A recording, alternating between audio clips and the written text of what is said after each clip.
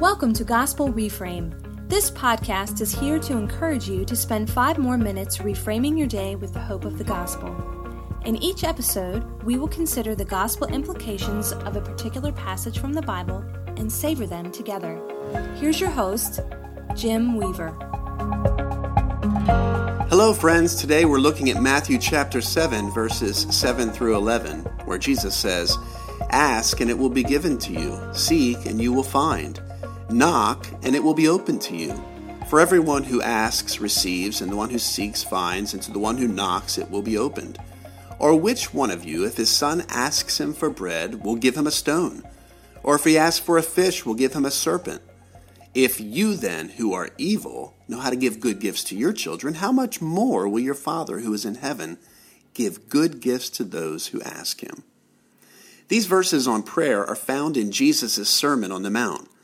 Jesus has already been giving his disciples a warning about making a public spectacle of prayer like the hypocrites who pray to be seen by others. He's also given his disciples that very famous yet simple pattern for praying in the Lord's Prayer.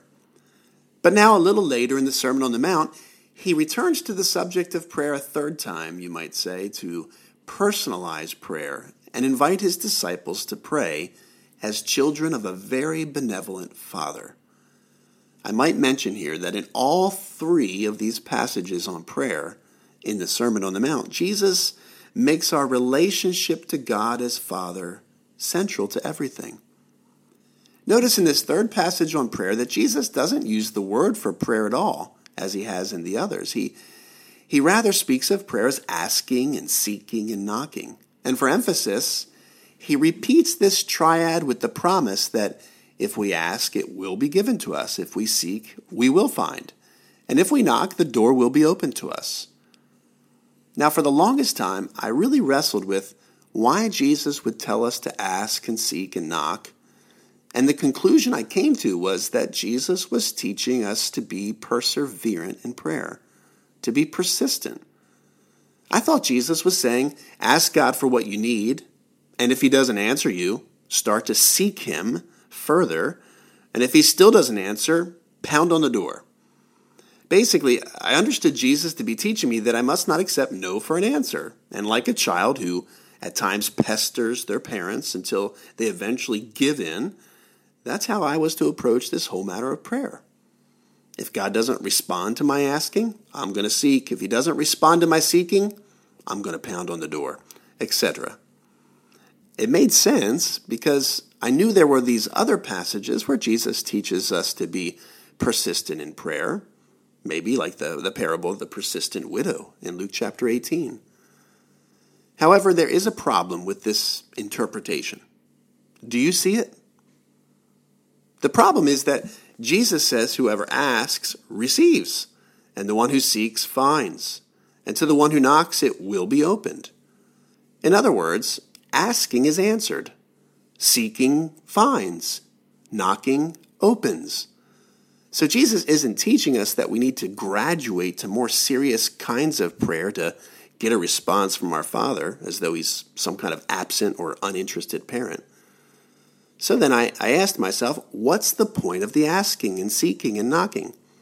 I don't think they're an escalation of activity as much as they represent different needs in our lives.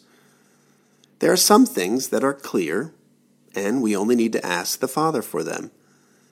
However, there are other things that are not as clear, and perhaps we aren't even sure what we are to be asking for, so we seek wisdom in fuzzy times. And there are other times when our hearts are just pounding to be in the same room with our Father, so we knock. You see these represent different ways to come to God given our need at the time. And in telling us to ask and seek and knock, Jesus is teaching us that our Father is indeed accessible to us in all of life and in all of our needs.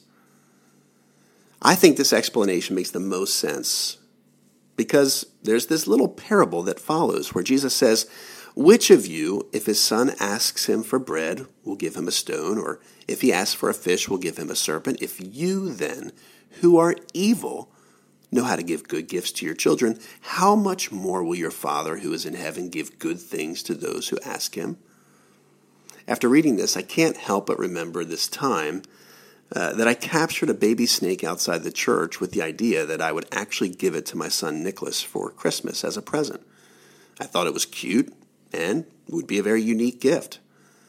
Then I did a quick Google image search of snakes in the area just to identify what kind of snake this was, and to my horror, I learned it was actually a poisonous copperhead.